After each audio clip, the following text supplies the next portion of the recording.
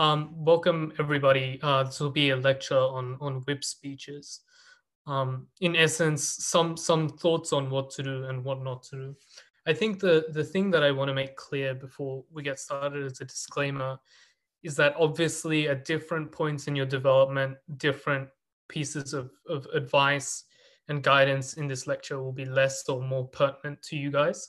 I've tried to insert insights that will be relevant even if you're just beginning to give whip speeches and want to learn how the mechanics of them work properly, or if you're, for example, breaking on the edge of breaking an international or trying to break deep, how best to go about it. And I'll make sure to segment which insights I think are particularly relevant for each of those kinds of speakers. Beyond that, the thing I want to say is that I will definitely take a host of questions at the end. There were some questions that were already asked to me, which I'll either address directly through this presentation or address at the end. But if you feel like there's a pressing question on something that I am covering in the moment, feel free to type it in the chat. And I think the people at AU are also going to type some of the comments from the YouTube live stream in the chat too. So I'll make sure to answer them as I go along. Okay, let's get started then. I think the first thing is just some do nots that I'm going to flag at the beginning that will become clearer as we go along. The first do not of whip speeches is a thing that I've flagged here as a terrible trend in debating of non-rebuttal. And I want to flag the importance of rebuttal explicitly here, just so you're aware of it. I think much of the advice that I'll be giving is how you deploy your rebuttal. And therefore, it is a complete non-starter if the majority of whip speeches you're currently giving do not feature mostly rebuttal. I think it's very important that you guys understand why that's the case. And we'll get to the mechanics and the theory of it in a moment. But I think do not, under any circumstances, revert to whip speeches in which you generically weigh abstract priorities as a substitute for actual response. It makes it very difficult to judge those debates, and it likely means you do not get the credit that you otherwise would have gotten had you engaged in direct responses. The second thing that I want to flag as a complete non-starter is, I think, repetition of various responses, etc. I think in an attempt to make team-by-team speeches very clear to judges, even when there is no real delineation in the material between two teams, or no real difference in the response that you'd give to material from both sides of the bench.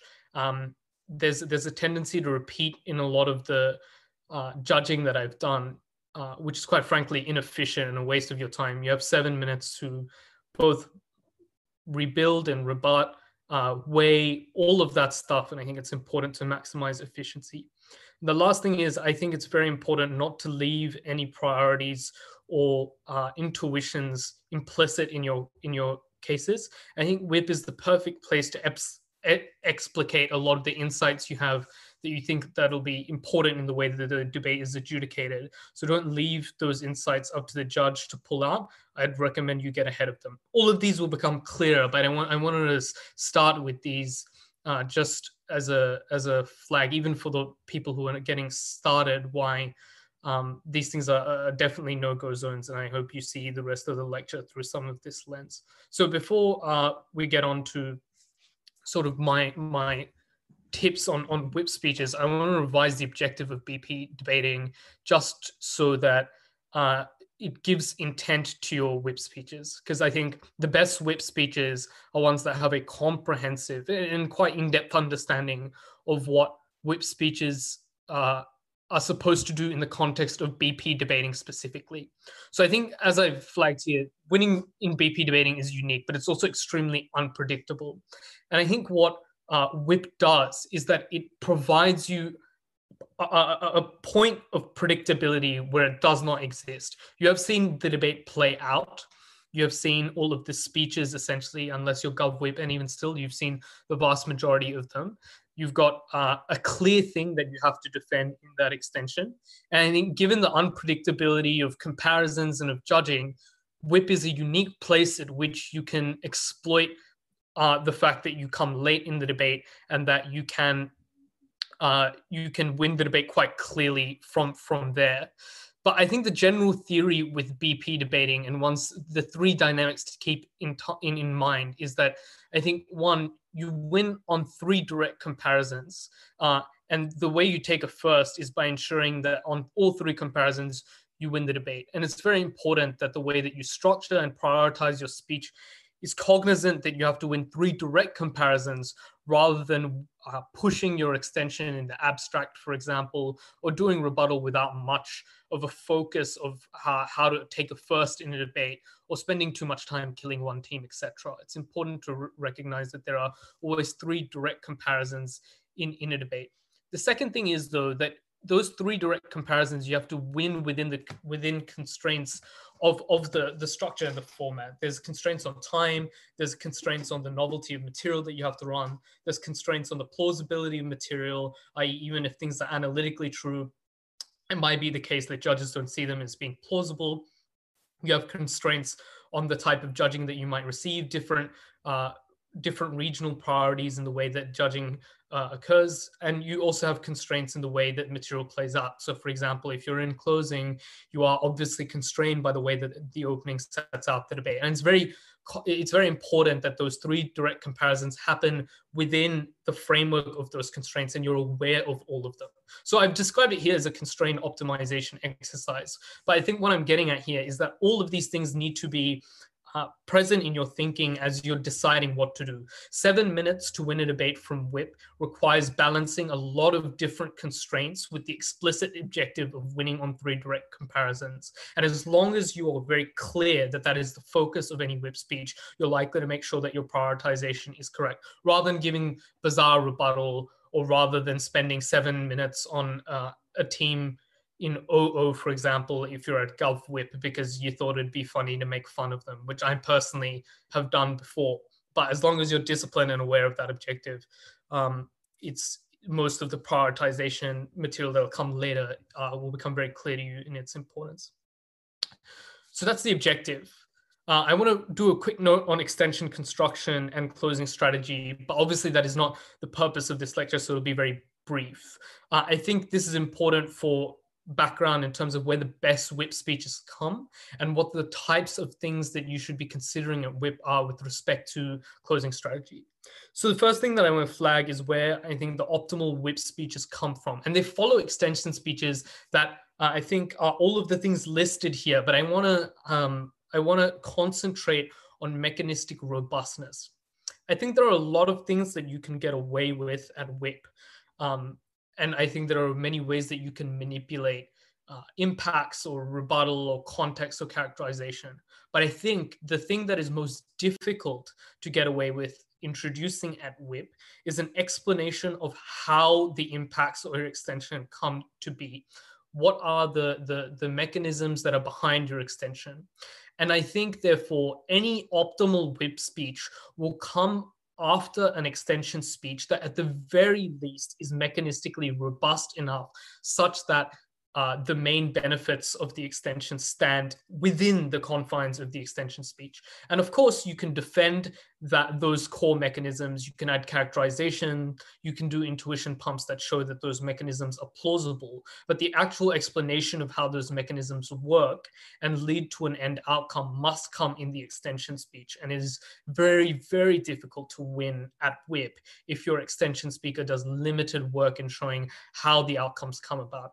I think there are debates in which even outcomes and impacts have been very unclear in the extension speech of my partner in some instances, but I've been able to get away with the fact that those were unclear because the mechanisms were there. Whereas it is very difficult to have a set of outcomes and impacts in your extension speech without mechanisms and providing the mechanisms in Whip. So always make sure that you pay attention to that. Equally, noting the importance of mechanistic robustness, I think it's important for you to critically assess where your mechanisms rest at the end of the extension speech, so you can provide support to them where they're lacking. So obviously the analysis needs to be there, but if you think that there's a problem of plausibility, if you think there's a problem of characterization, whatever it might be, you add you prioritize adding material there. So I think that's the optimal whip speech. It follows those criteria there. I think quality over quantity is also an important thing to flag, because as a whip speaker, it's very difficult to whip multiple pieces of material that are, solid at best in demonstrating why you win 3 explicit comparisons versus one very, very good fleshed out argument that you can cohesively compare to any other contribution in the debate. And to that extent, I think it's important for you to prioritize in extension having quality over quantity. I think I've flagged here what tools are available to you at WIP beyond what happens at extension. So you can't, I think, in my opinion, do most of the mechanistic robustness stuff that I was talking about, but you can flesh out an impact beyond the central selection of that impact at member. You can do a lot of rebuttal and weighing. You can do a lot of the strategic positioning. And I think that's where most of the focus of your speeches ought be. The last note I want to make here is one that I think is important if you, for example, have gone through the Euros prep season being a little bit frustrated by the types of calls that you've been getting, feel that your team has been a little bit susceptible to being rep charged out of certain positions, etc. I think that constructing a whip speech framework for yourself and a closing strategy that is very clear means that by the time you get to Euros, you're most likely to overcome a lot of rep judging and social corruption that happens at large international tournaments. Because I think the whip speech and closing in particular allow you to influence margins and an adjudication in a way that very few other positions are. So I think when you get closing, it's very important to be clear and to have a control of your strategy in a way that's difficult at other positions. So I think it is a unique chance for you to overcome some of the difficulties you might have been facing in the prep season. Cool. Awesome. The first thing that I'm going to look at then is a framework for whip speeches. I got a number of questions in the lead up to this about whether you do team by team or issues.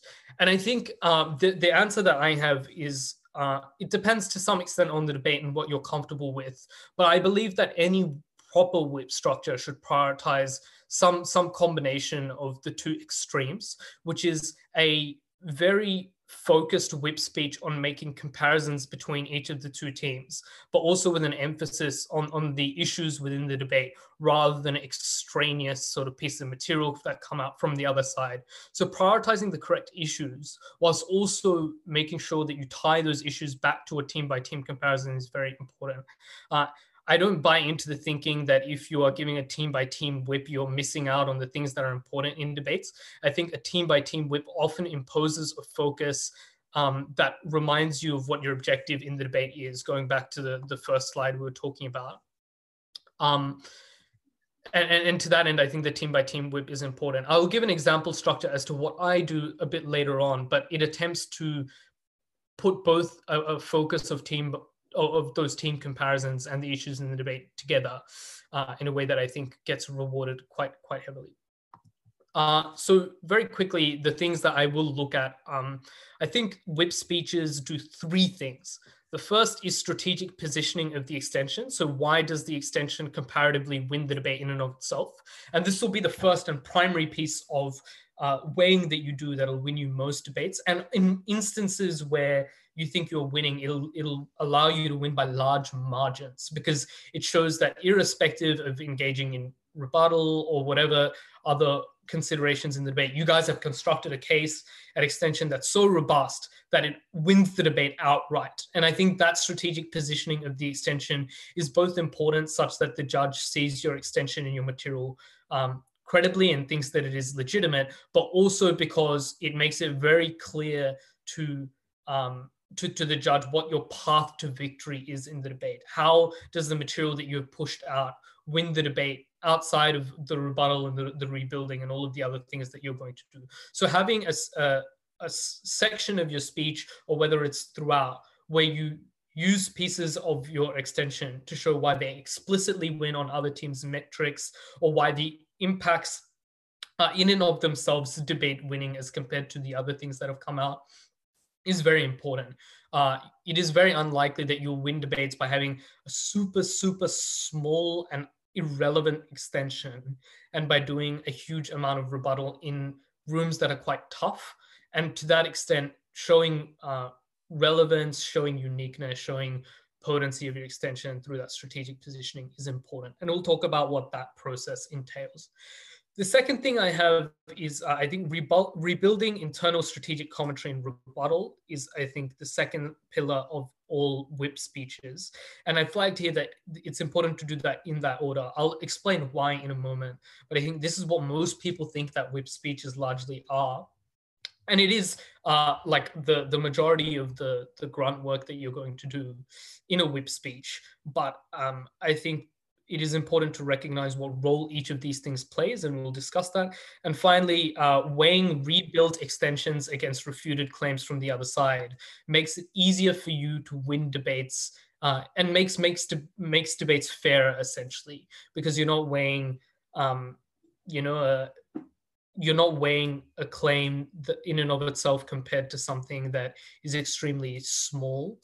So what this does for the judge essentially is it says, even if you don't buy my extension outright, and that it doesn't win the debate outright, as compared to all the other claims from the other side, which I have refuted or I have mitigated, whatever it might be, obviously this rebuilt extension that we have is more important. So we'll look at the process of that. But this is basically like the contingency that all whip speeches should have there, so that they can win on multiple levels. So given that, I think we'll also talk about, firstly, strategic positioning of your extension. The first thing about strategic positioning, and a prerequisite of it, is to position your extension as being legitimate in the debate. And what I mean by legitimate is that it overcomes the basic requirement of role fulfillment in a debate. And I think particularly in some circuits, like the European circuit, I've found there is a tendency to heavily penalize closing teams, even though they have very good responses or very good mitigation and refutation to the other side, if they don't have a quote unquote extension.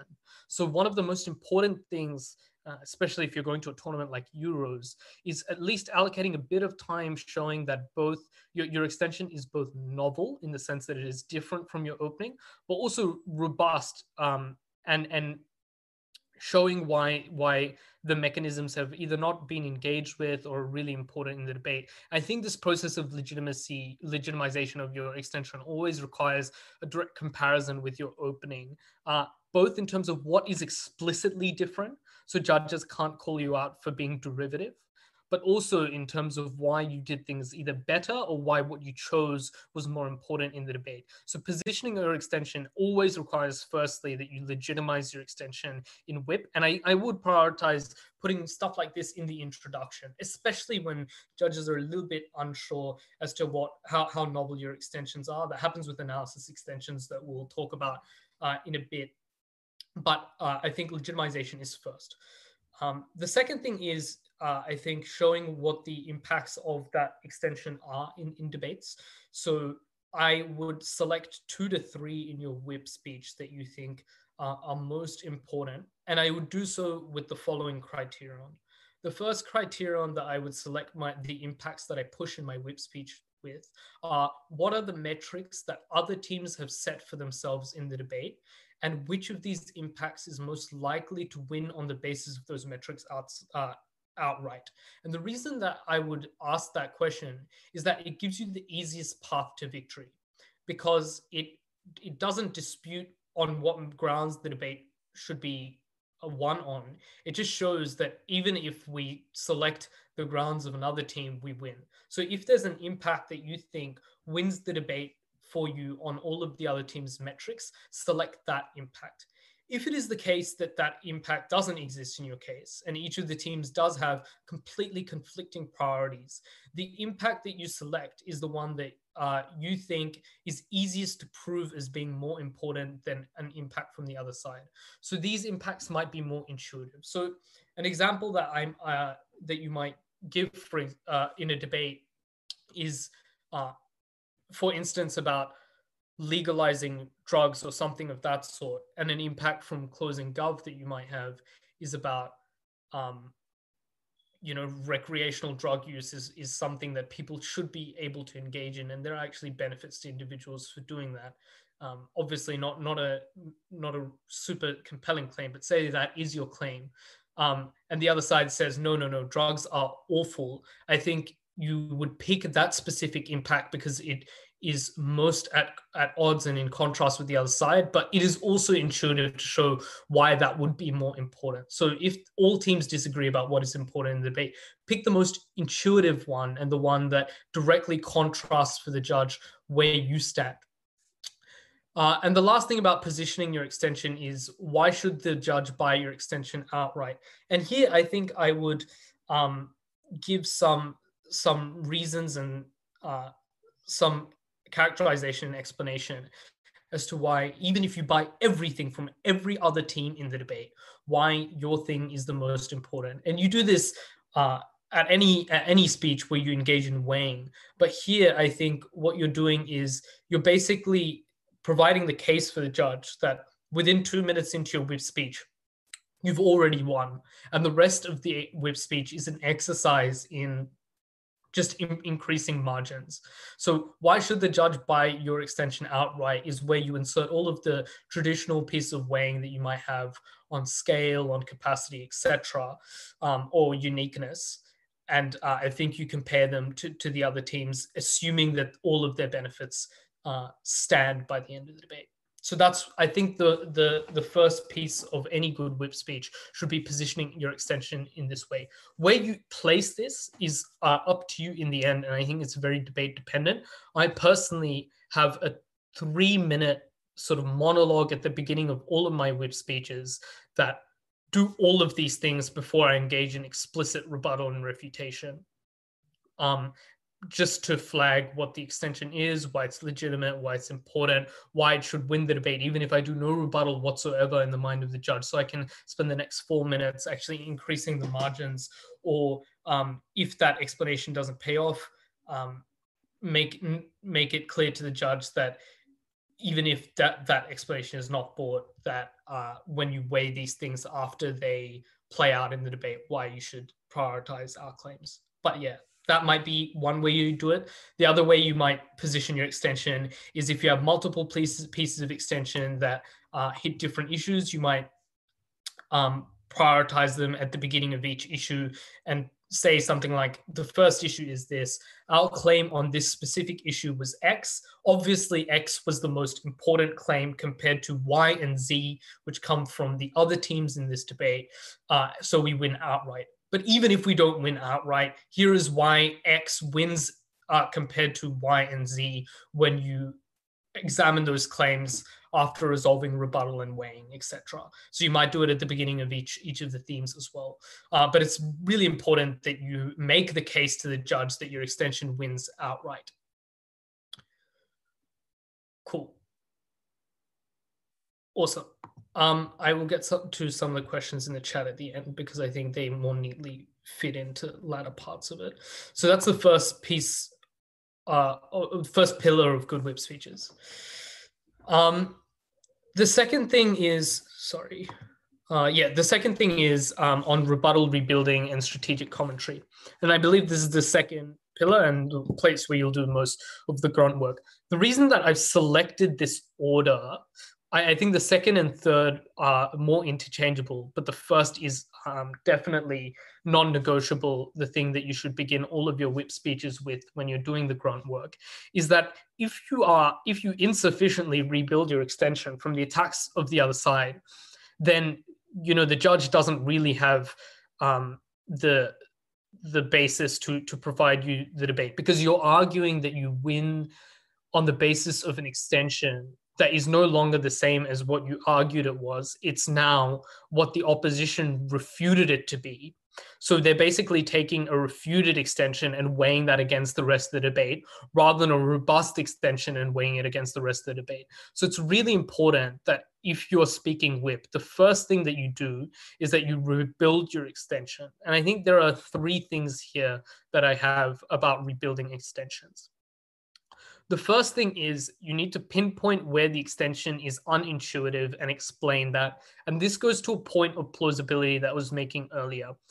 It might be the case that you have a substantive extension that's very analytically well proven, but a judge just believes that the extension is completely implausible and chucks it out. This is not great judging, but it's the unfortunate reality of much judging around the world. And unfortunately, it's important when you think you're running a particularly counterintuitive extension, or the judge is not fully buying the intuition of your extensions, to pick the places in which you think is unintuitive and rebuild the intuitions there. That's the most important one if the mechanisms and all of that other stuff is intact. The second thing is critically listening to your member speech to determine where the gaps in extension are. And what I mean by this is obviously most of the mechanisms should be there. But say, for example, there is a gap in characterization that you think needs more work and explanation, or there's a gap in weighing incentives of various actors that your extension is contingent on. So it's really important for you to listen to your own extension speaker, much like you would listen to a speaker of any other team in the debate, such that you're responding to them. But in this case, you're going to use the information that you get from listening to your own member speaker to provide the gaps additional weight. And the reason this is particularly important at GovWhip is because obviously OpWhip can exploit a lot of those gaps if you don't fill them in. But even at OpWhip is if you don't fill those gaps in, you don't know to what extent the judge will penalize you for having those gaps in your explanation. So it's really important that you don't take the risk on that, and that the judge at the end of your OpWhip speech has a cohesive extension that they can weigh against all of the other teams, rather than ones with gaps which you don't know where they'll fall in the eyes of the judge. So make sure you're taking critical and honest notes about where your member speaker has made mistakes and where the gaps lie, and make sure you make inroads there. The final thing is, and this is obviously what most people conceive of as rebuilding, but still I think is done reasonably poorly because either teams don't go far enough in the rebuilding process or are not honest with themselves, is listening to the exact responses that come from the other side, and making sure you rebuild the ones that are really pressing and urgent. And this will require you to literally write down the responses one by one. You shouldn't be doing anything other than listening to the speaker right before you, when they're refuting your extension. Shouldn't be writing rebuttal to their extension or anything of that sort. It should be time that is dedicated to listening to the exact responses from the other side, deciding which of the ones are worst for you, and making sure those ones by the end of your whip speech are rebuilt. And there are ways to go about this. If there's a mechanistic response, obviously you can add rebuttal here or rebuilding here to suggest that that is untrue from the other side. If it's plausibility attack, make sure you do this stuff about making your extensions more intuitive. If there are claims from the other side about how there's no mutual exclusivity, you can obviously add an explanation of mutual exclusivity here. And I think this goes to a lot of the questions that were being asked prior to this lecture about what constitutes new material or not. And my secret tip, I guess, is that the place where you can insert a lot of new material without judges penalizing you in a way that would be catastrophic is by inserting it into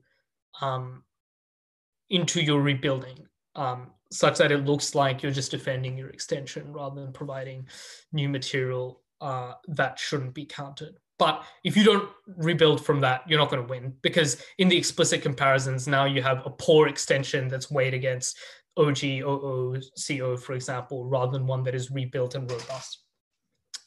I have a few things to look at with respect to rebuttal here, but this is not a rebuttal workshop. But one that I think these five, if you are listening to a case from the other side and you're trying to refute it, if you ask, what is the comparative?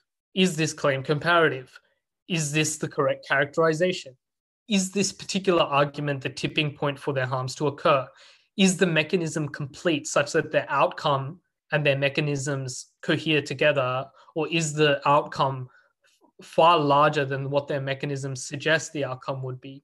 How do I mitigate this claim such that I make the argument smaller? If you just ask these questions critically as claims from the other side are coming out, it's really easy to think of responses. I think one of the questions that I was asked is, how do you do so much at once? And it's just, as teams are speaking and forwarding their central claims, you ask any of these questions and you very quickly come up with responses to the other side. And even if they don't come straight away, these provide frameworks for responses that you might do some more legwork into showing. So a team might make a claim on this leads to backlash, and then it might be a good claim even, but asking yourselves about these 5 types of responses, I guess, you might identify that obviously the one that it is most susceptible to is the tipping point, i.e. would backlash occur on either side of the house, in which case this is clearly not the tipping point, and you might do some legwork to explain why that's the case.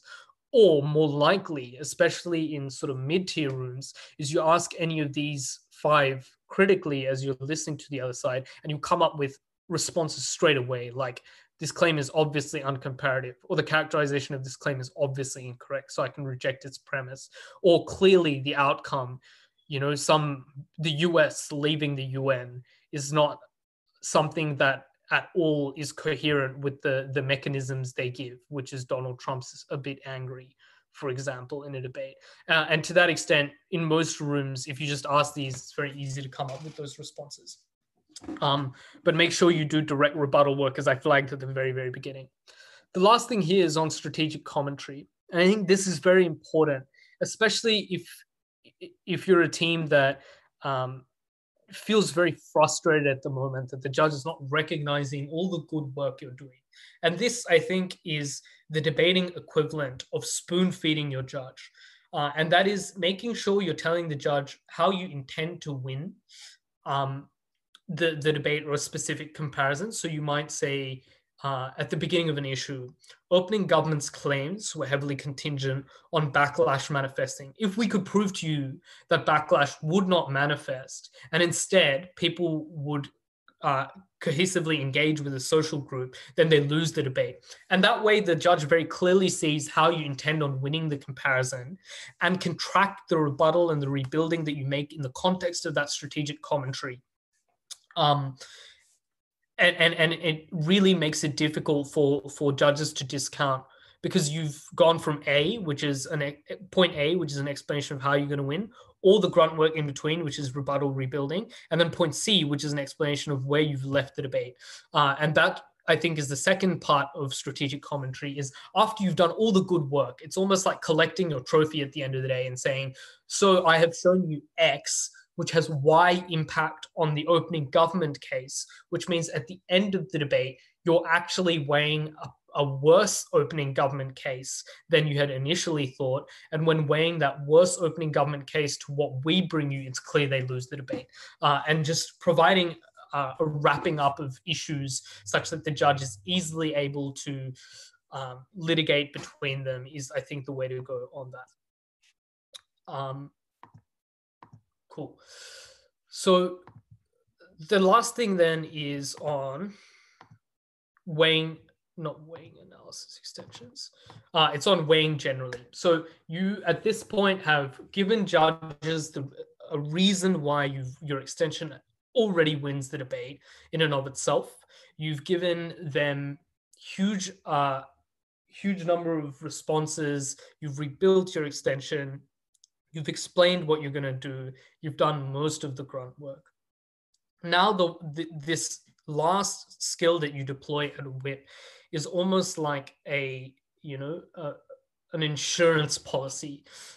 It's you weigh all of the good legwork you've done to affect different teams' cases to all of the legwork you've done to make sure that your case is still robust, and bring it all together for the judge. And I think there are 2 types of weighing that you should do in your WIP speech.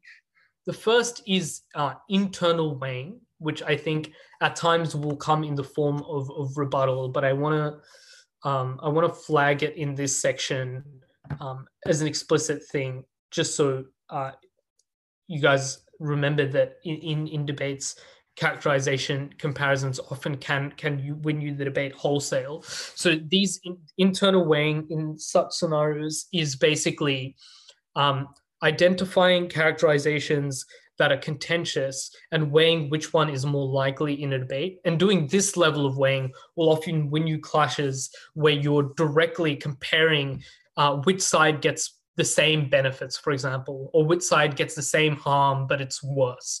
And in those instances, internal weighing really helps you tip the scales in your favor. And that's something to really do in debates about social movements or political strategy, etc. That internal weighing is really important. But I think the vast majority of weighing you'll do in the way that I'm describing, which is bringing all of your work together, is external weighing. And this is weighing discrete and distinctive outcomes against each other. And this is where you say, oh, gee, we've given 4 or 5 responses to them. So say they initially claimed that 1,000 people were helped.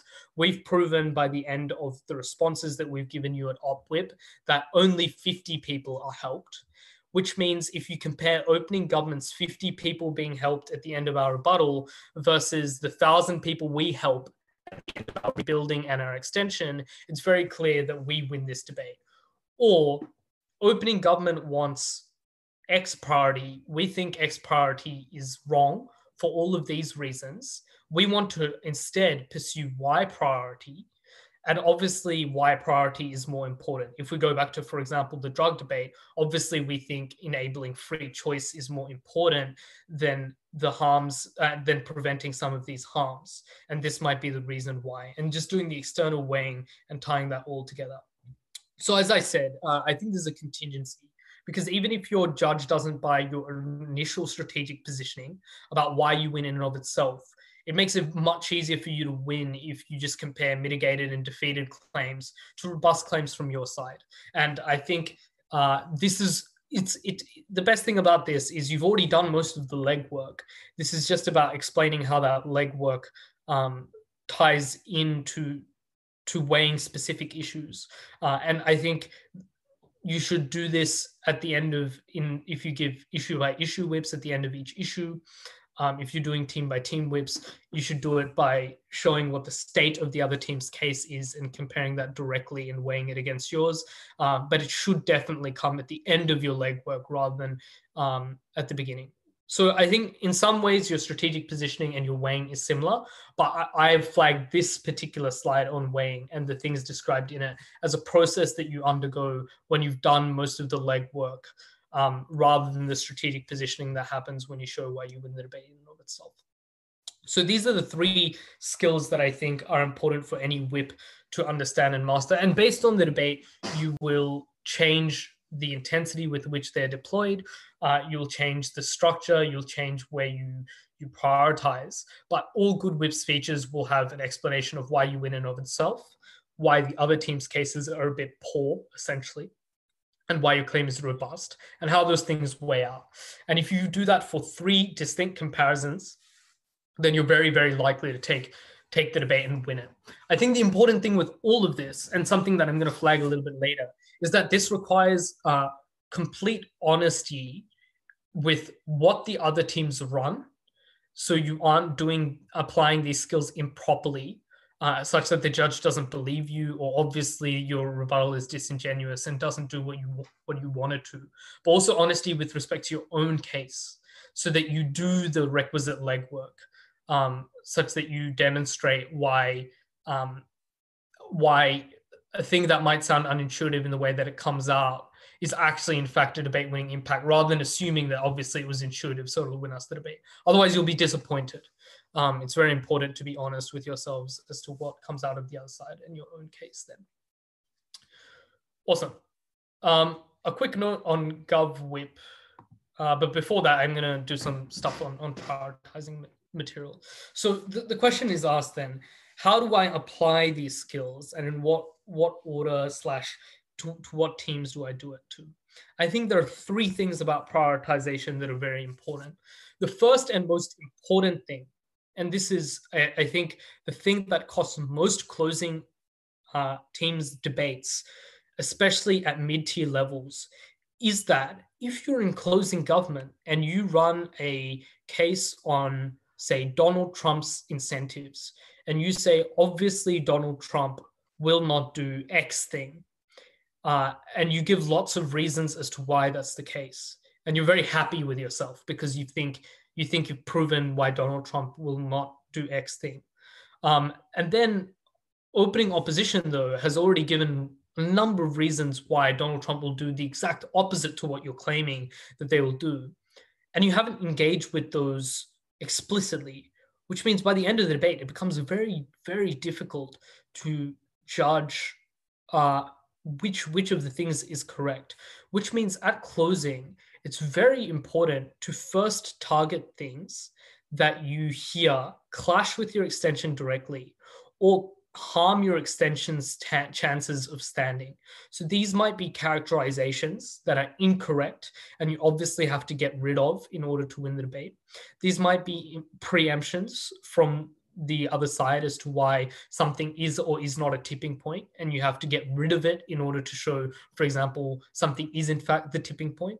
Or it might be an argument on incentives or whatever it might be. But if it directly clashes with you and it's a contrarian claim, i.e. one that suggests that the opposite thing will happen, you have to get rid of that claim first in order for your extension to stand. I think this requires two things from you. The first is an honest appraisal of what was said by the team earlier in the debate with respect to that argument, directly refuting those reasons as to why the opposite claim to what you're claiming will happen, and making sure that those reasons don't stand. But also, and most importantly, explicitly weighing those reasons at the end of the debate, such that at the end of the debate, it's clear to the judge which of these outcomes is more likely. The opposite outcome the opening opposition suggests, or your outcome in closing government. And without you doing the weighing for the judge, it becomes very difficult for the judge to litigate between these two outcomes. And often the opening opposition, given the amount of time they have two speakers, etc., they will get a fair bit of material and they'll matter drop. And a lot of the implicit material might be credited ahead of what you said. And unfortunately, there's a bias towards punishing closing teams because they have more time for not doing a lot of this legwork. So it's most important to get rid of claims that are already floating in the debate that harm your extension from standing before you do anything else.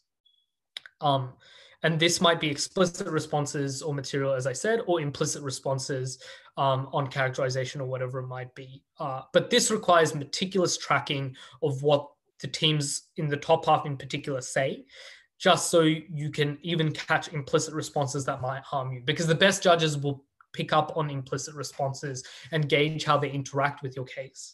And if you haven't dealt with them, then you're in trouble if those implicit responses are reasonably robust.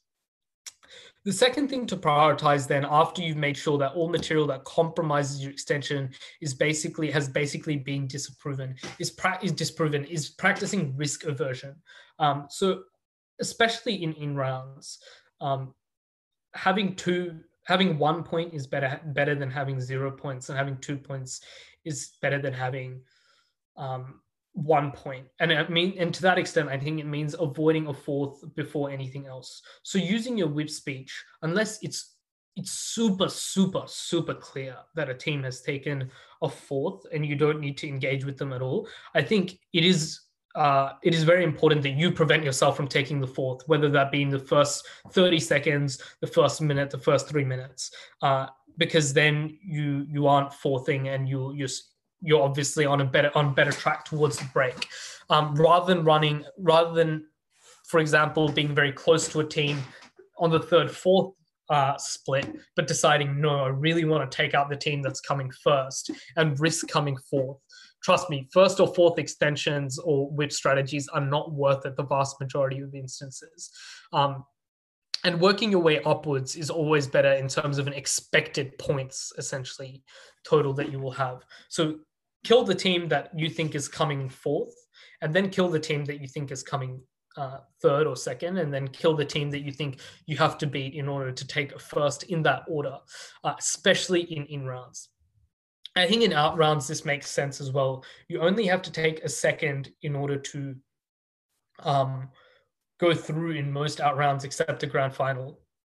And I think in those out rounds, picking two teams that you want to kill in order to get through is important. So just think about the easiest way for you to maximize points in the round, and the easiest way for you to kill two teams in a round, in an out round, and focus on dealing with that before you do anything else. So risk aversion is very important. The last thing I have as to how to prioritize material is reading the judge and the round reaction to your extension and prioritizing accordingly. I have a disclaimer here, which is obviously you take it with a grain of salt because different judges react differently. But often it's very easy to tell whether a judge in the round is buying your extension or not, whether they think it is intuitive or not. And if you think there is a specific part about the extension that they're not buying, and it's important for you to that particular piece of extension stands, spend time on bolstering its intuitions, grounding it in the real world such that judges know exactly what you're talking about, and making sure that the judge's reactions change. Or if a judge obviously buys a particular argument and all the mechanisms associated with it, spending 4 minutes is a reasonable waste of time there. So don't do that either. So reading the judge can often be quite a helpful way to prioritize that. And obviously, if the other team gets up and really flippantly dismisses your extension, but it sounds compelling in the way that they dismiss it, it'll take a lot of work in the next speech, but it's important for you to reclaim the narrative of your extension. So if they say, "What a dumb extension, ha ha ha," you want to make sure that by the end of your whip speech, all of the reasons as to why your extensions sound really stupid coming out of the other team do not stand anymore. So bolstering wherever the weaknesses would be in comparison to the reactions of the round is also a way that you might prioritize. So very quickly, note on Gov Whip. I think the thing about Gov Whip is I think in many ways it's the most difficult position in the debate. There's a lot of legwork to be done. You have to do all of the things that I was talking about with respect to your own extension, but you also have heard an extension from the other side and you have to get rid of it immediately. And that is quite a difficult task to do.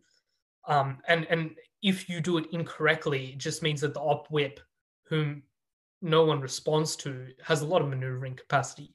So to prevent an op whip from being able to control an entire debate and to ensure that you take it over your CO team, I think the best way to do so is to think of structural responses with the CO case. And what I mean by structural responses are ones that are mechanistic in nature, because as I said, it's very difficult for a whip speaker to rebuild mechanisms without judges seeing it as new material, or even just rebuild something that's so important to their case for a long period of time, because they have to do a whole bunch of other stuff. So if you just rebut the how, the mechanisms, that is often a sufficient way to put an op whip on the back foot. And makes it very difficult for them to win the debate. So that, in combination with, I think, outweighing their extension, which is take their extension generously and believe everything they say. Why still does it lose to you the material in your speech? Makes it, again, very difficult for the op whip because they both have to then show that, no, the mechanisms we provide you are correct.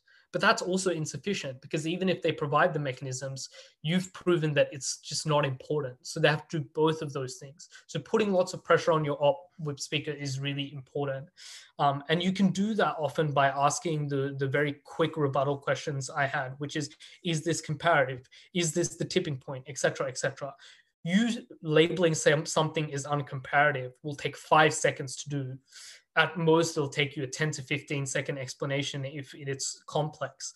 But an op whip demonstrating, no, our case is in fact comparative, is a lengthy process. Most op whips will have to take a long time to do that. So try and find things that don't take you very much time to argue the CO case struggles with, but will take a lot of time for the op whip to reconstruct. And that's how I think I'd go about Gov Whip and putting the CO team under pressure. And this allows you, by prioritizing weighing and those structural responses, to do all of the other stuff, prioritizing your rebuilding, doing all of the explicit weighing against the other side, etc. The one thing that I'd flag is normally when I'm speaking Gov Whip, by the time the member for the opposition stands up, I will have written the vast majority of my speech for the top half out already. So you want to do nothing but provide your undivided attention to the op member speaker, because if you're doing something else, then chances are you will lose to that CO team. Awesome. I very quickly want to look at tracking the debate, because this also came up, how best you can go about that. And then analysis extensions. Okay. First, analysis extensions. I guess that's the best order to go in. So one of the questions that I often get asked is, well, like if I just have more reasons why something is true, how do I actually win? It seems pretty difficult, right? Because the opening has decent reasons as to why something is the case, and they burn a lot of material. I'm on the back foot. Seems pretty difficult to win. And I want to flag here that it is a tendency of many people to think that taking a second is a bad thing, and it isn't a bad thing. So analysis extensions in some instances may not allow you to win debates, which is unfortunate, but it's a testament to a very good opening that has left you with so little material that you have to prioritize running simply analysis. And it's okay to take the second behind that team. But if you have an analysis extension, focusing all of your time on trying to win may be a bad strategy.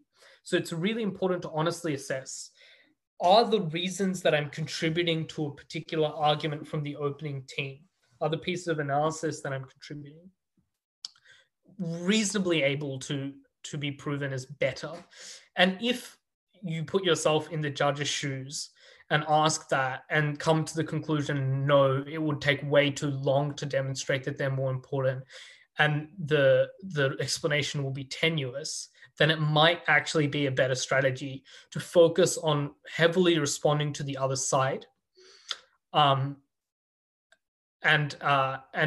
just standing behind the unique benefits that come from a couple of the unique reasons you give. So you might give some more reasons as to how, for example, legalizing drugs means that people reach out for help. You might do that. But that also might have additional smaller impacts. Like, for example, you're more likely to reach out to your family for some reason, and whatever the impact of that might be. That is obviously a secondary impact, and the main impact is the same as your opening. But using those secondary impacts to then weigh against heavily responded to material from the other side might be the way that you decide you want to engage with the debate and take a second instead. But that being said, I actually do think in most instances you can take a first by running analysis extensions. It just requires a lot of honesty and a lot of discipline. So the first thing is, I think it's really important to critically track what the opening is saying, because they will miss extremely obvious things. One of the debates that I think a lot of CG teams found annoying at Thailand Worlds was on abolishing the Olympics, because most of the intuitive arguments for abolishing the Olympics would be selected by the opening team.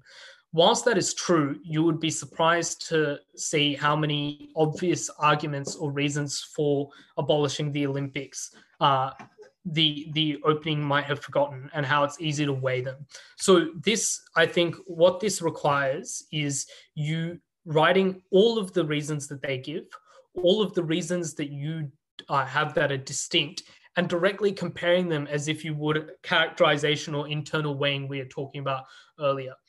So one of the silly ways that I had taken a first in that Olympics debate is there was a clash on, for example, people in slums being driven out as a result of governments trying to find the land that they can build stadiums on, etc., for the Olympics. And the opening gives some reason as to why it might be slum dwellers, because it is the case that they have the least political capital we realized that they didn't run the very obvious argument that this land is often the cheapest land to be able to build stadiums on, and therefore governments would prioritize this more than anything else. And that argument on cheap land, which is just a basic and really stupid claim if you think about it, something that an opening should think about, but if given we tracked them properly, we realized they didn't, weighed that and showed that it was more plausible than the political capital claim, and were able to therefore claim the benefits by showing that the mechanisms that we were providing were more plausible and were more directly linked to the end outcome that they were arguing for. And that might be a way you do it, but it requires very meticulous tracking. So I think when you're in debates where you realize, hey, there's not that much material on our side, it's really important then to be disciplined as a whip speaker and write down exactly what your opening is saying, because you know that there's a chance you might run an analysis extension, and almost be like, our opening said X thing. That is fine. We said Y thing. Here's why X thing is less important than Y thing in pursuit of Z outcome. Here's why cheap land is a more compelling reason as to why people who live in slums will be driven out than their access to political capital, and doing an explicit way up there would be the way that you go about it. But it requires that you track the case honestly. The other thing is, obviously, for a lot of judges, hearing new reasons for the same thing might come across as derivative, and they might have doubts. And one way you can overcome that doubt is by just flagging, like, yeah, we're just going to credit our opening with all of the material that they had about people in low SES communities being driven out. All of those reasons you can attribute to them. What we will uniquely bring is these 3 or 4 reasons. And you might have been in a debate where that didn't work for a team, but the most common reason why that doesn't work for a team is that they then just repeat reasons that the opening had said. If you honestly say, yeah, these were reasons 1, 2, 3 that the opening brought, and here's the other 3 reasons that we will bring, and they're actually honest, then the judge will be like, yeah, that's fair enough. Let's see how these reasons play out, rather than you disingenuously claiming you're going to contribute something to the debate when you're not. So don't repackage mechanisms and analysis that has come out. It's often like not that useful. Pick ones that are new instead, and just be honest about the fact that they are new reasons for the same argument, or a new characterization for the same argument. So that's how I'd go about weighing analysis extensions. A particularly prevalent problem, given motions are becoming increasingly shallow and CA teams think less and less about the depth of motion, sadly. Okay, final thing on tracking debates. I got a lot of questions on how do I fix my notes, etc. I think there are just 2 stages to tracking that make it very easy. If any of you have seen me debate, I use, I think, 9 markers, 9 different colored markers in a debate, 3 shades of green, 3 shades of pink, and 3 shades of blue, 1 for each team. And different shades represent different parts to a particular team's case. So for example, blue is normally for opening government. So the darkest shade of blue will be about what their argument and largest impact are. The medium shade of blue, the sort of one in between, will be what the specific mechanisms are. And then the lighter shade of blue will be my comments. So it'll be a comment right underneath. This is uncomparative. This is not the tipping point. This characterization is incorrect. This does not engage with X, whatever it might be. And that allows me to, prioritize the most important stuff, because I'm listening, identifying what the most important mechanisms set out by each of the teams are. But I've already done a lot of the legwork by making comments, by thinking critically about how the case is coming out. And those comments make it very easy for me to copy responses down to a piece of paper. So normally, you can do both simultaneously, so you can track. And when you think a team is focusing on less relevant issues in the debate that you can easily respond to without doing a whole lot of writing, you might transcribe the most important write-up that you had in tracking into your speech, and do all the rebuttal stuff there. But as I said, I think a rule of thumb is generally by the time you begin the closing, you should have all of the reasons why you've beaten your opening already written out. Because if you think critically as their material is coming out and you're writing material and you're writing your speech as it's going, there should be no reason why you would have to write a whole host of stuff for top half while CO is speaking, for example. So doing as much hard work as possible early is probably the way to go with respect to tracking. But the other thing that I'd say is it's actually not that important unless in select instances, for example, when you're running an analysis extension, obviously writing almost everything that your opening is saying on a given issue that you're also running with is important. But in the majority of instances, you don't have to write everything rather that the other team says. You just have to pinpoint what is the big argument / impact, what are the big mechanisms that this relies on, and what are my comments on those things. And as long as you go argument / impact, 2 or 3 big mechanisms, my comment for each of the arguments from the other team, you've written a sufficient amount. You don't have a huge amount of paper to deal with. You don't have a huge amount to stuff into your speech. It's just the most important material that's coming out. So you're prioritizing your analysis correctly. If you do write a lot, for example, and are able to decipher what is important and what is not, and find the need to write lots, I would go back to the checklist I had about how to prioritize material and then vet all of the comprehensive notes you've taken with that checklist and then transcribe your speech based on that. So when you rewrite your speech, you have a very specific focus rather than just writing everything down at once. So that's what I'd say about tracking the debate. I believe that is... okay. Finally, a discussion of new material. So I made a comment about how I think the place to put new material that sort of straddles the line is in the rebuilding phase, because for some reason, judges are less likely to pick up on it when they're bolstering pre-existing reasons for extension rather than if they're just brand new piece of material in response or something like that.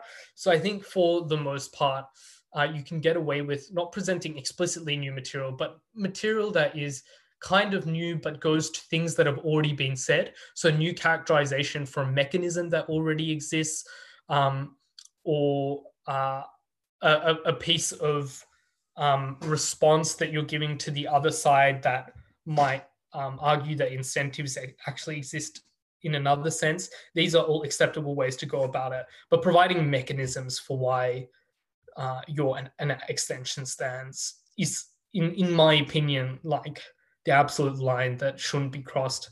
I think most judges are sensible enough to see that this is clearly something that, if you're at OpWhip, for example, and are providing new mechanisms for material, like, that's pretty unacceptable. And I think one of the tactics that works at GovWhip, for example, if you find that an op member has not actually done much mechanistic work, you're just flagging for a judge that a OpWhip cannot add that much new material because it is just against the rules of the activity. So making sure you do that and making clear for the judges what is okay and what is not. The last thing that I want to flag is not here explicitly, but I think is one of the issues that I see quite often and that people don't seemingly discuss, and that is repeating responses. I think much like material that comes out in the extension speech having to be new, if you just repeat responses that your opening gives to OO, for example, and claim it to yourself, I think that most sensible judges would not credit that. So obviously you can flag that opening government gives this response, and it's pretty effective in reducing the extent of opening opposition's claim, and flagging that for the judge is fine. But in order for you to win that explicit comparison, you will have to give new responses. So don't rely on responses that have already come out in the debate, because much like having derivative material, derivative responses can actually harm you in debates. So that's important. I think the last thing that I had here on new material is I actually don't have a very strong opinion on what new material is or is not. I think the community should discuss how material ought to be evaluated. And I think in a lot of instances it's on a case-by-case basis as to what can be credited or not. If you at WIP are like, have a gut feeling that the material that you're going to forward in your speech is going to be thrown out, or if you as a judge were looking at that material and say, obviously this is new, then don't write it in your WIP speech. So a lot of this is discretionary actions that you take and judgment calls that you make, which will be based on the nature of the round and the judging panel you have, etc. So that would be my advice on new material. Great. I think that's the end of the slides and my actual lecture. I think what I'll do now is take questions from both the YouTube stream and in the comments here. So one of the questions we got was, when opening runs a principled case and your extension is utilitarian, how do you weigh your extension against the opening team? I think this is often contingent on the nature of the arguments that come out. It is very difficult to prove deontological cases or principled cases, unfortunately, in debating, because most judges don't really know how to weigh that material. So you will have intuition on your side, but the best way to often do it is to show that the actual principled case is contingent on some kind of practical outcome anyway. So if a team is running that you have a right to freedom of religiosity or something like that, if your extension proves that that access to freedom of religiosity increases, you bypass that and enable their principal case to stand. So doing some legwork at closing to show that essentially the principal material is actually practically contingent, which is pretty easy to do in most instances, is often a really good way to go about that, because most principles aren't constructed in a fully self-sustaining way and often have practical contingencies, and just pointing out what those are and that you make those principles more true, essentially, then you can weigh those principles pretty easily. We have another question, which is, specifically in the context of top rooms and out rounds, how can I deliver a WIP speech that frames out the other side and also frames out the opening of my side? I mean, this is a strange question in the sense that I think in most top rooms, teams will not have gotten debates so badly wrong that a frame will be sufficient to get rid of them. In most top rooms, what teams are arguing for is usually on clash with the rest of the debate. So if you're relying entirely on a framing out of other teams to win the debate, chances are that you're going to lose. But also, I think a lot of framing, unfortunately, in the way that it plays out in debating is contingent on who has how much clout or rep in the circuit, which means that if you're debating a European champion and they say, obviously your frame is ridiculous, that might stick because we haven't, unfortunately, as a debating community, formalized the ways in which we prioritize different frames. So I think it's legitimate to frame out the other side and your opening by showing that the material that you have is completely different and more important. But I would always couple it with an explanation of, even if the frame is not true in essence, or the other side's frames are true, why you win under that frame, just so you aren't relying entirely on something that is based on the judge's intuitions, but instead of relying on analysis that can be weighed directly. So you want to minimize the discretion the judge has to screw you, essentially. Another question is, if we need to balance rebuttal and weighing, which responses should we prioritize? Let's say we have 5 responses, but we know we don't have sufficient time for them and a comparative. I think obviously you prioritize the most important responses and weighing. Like, I don't deliver 10 responses to everything. I deliver them to sufficiency such that I know, okay, I've reduced the other side's benefits enough, and I built up my own benefits enough such that if I do the weigh up now, it'll be very clear to the judge that I win. So give enough responses such that you're at the point where you're convinced that your case is more important, or your scale is larger, or your intensity is greater than the other side, and then do the weigh up there, rather than, you know, absolutely destroying the other team's case but not having enough time to provide a comparative or doing the weighing, because that means a lot of the work that you've done will not actually get recognized. Okay. Another question is how to improve tracking, balancing between thinking of rebuttals and comparison, and shaping your extension with your partner, and making sure you heard claims and understood any relevant claims. I think a lot of it goes to like what I was saying. So the 5 sort of checklist things that I had in the presentation of ways that you can think about the other side's material, or your own openings material, is actually an effective way to do it. So say you're listening to your opening and you're like, oh, obviously this is uncomparative or not the tipping point. You can turn to your partner and say, hey, if we just prove that we have a comparative benefit that is also the tipping point, we can win the debate in that sense. You are able to both contribute to the extension, have responses to the other side, or and also weigh against your opening in a way that makes it quite easy. So the key to all of balancing all of these is critically thinking and asking questions as claims come out, not just writing them down, and then after you've written them down, thinking about why they're incorrect. As a claim comes out, much like you would as a judge, critically analyzing those claims is the key to balancing all of these different priorities.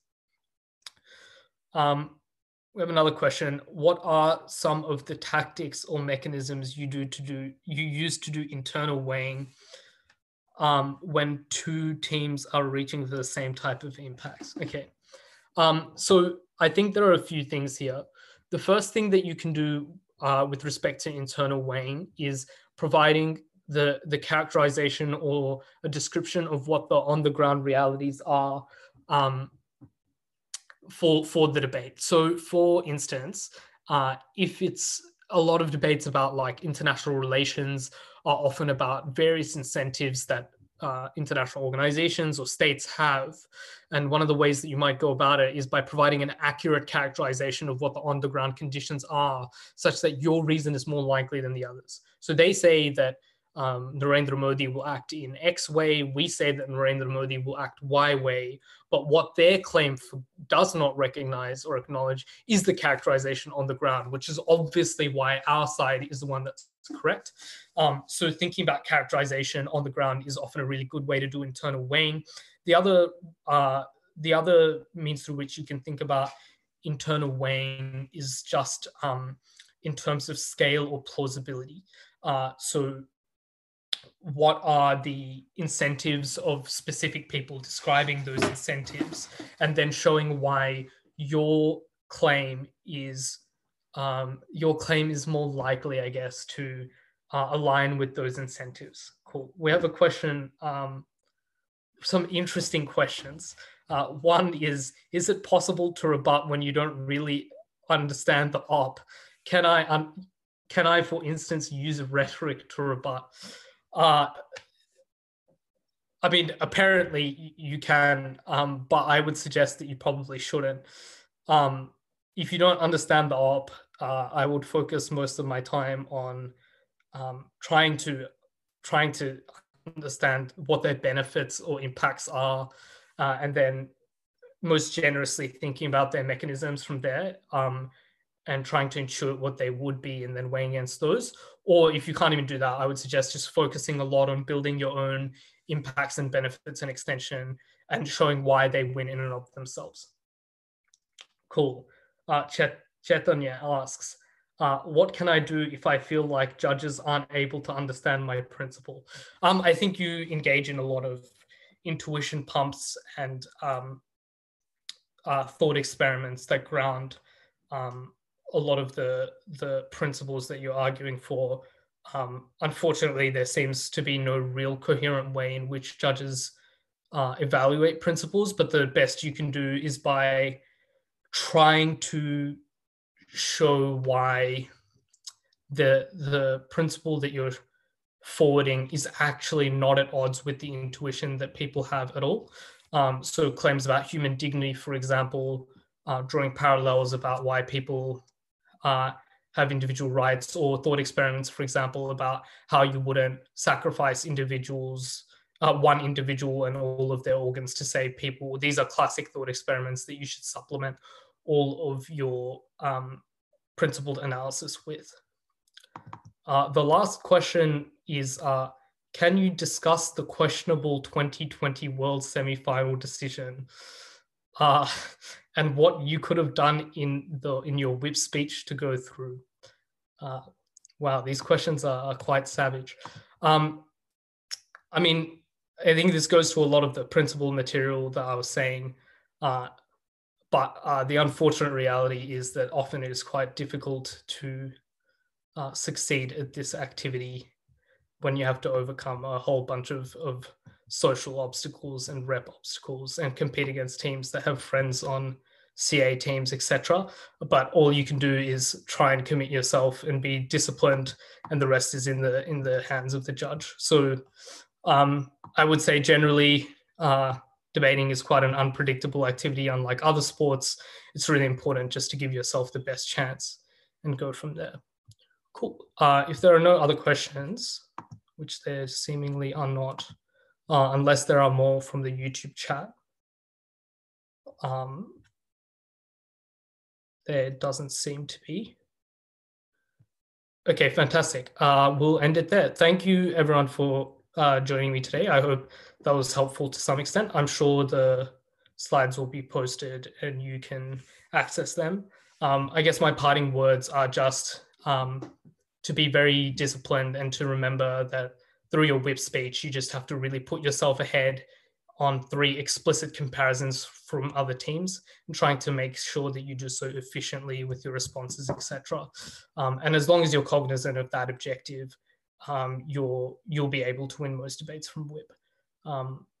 Good luck for anyone who's debating at Euros or otherwise. And I think the slides will be posted for you guys to access later. Cheers.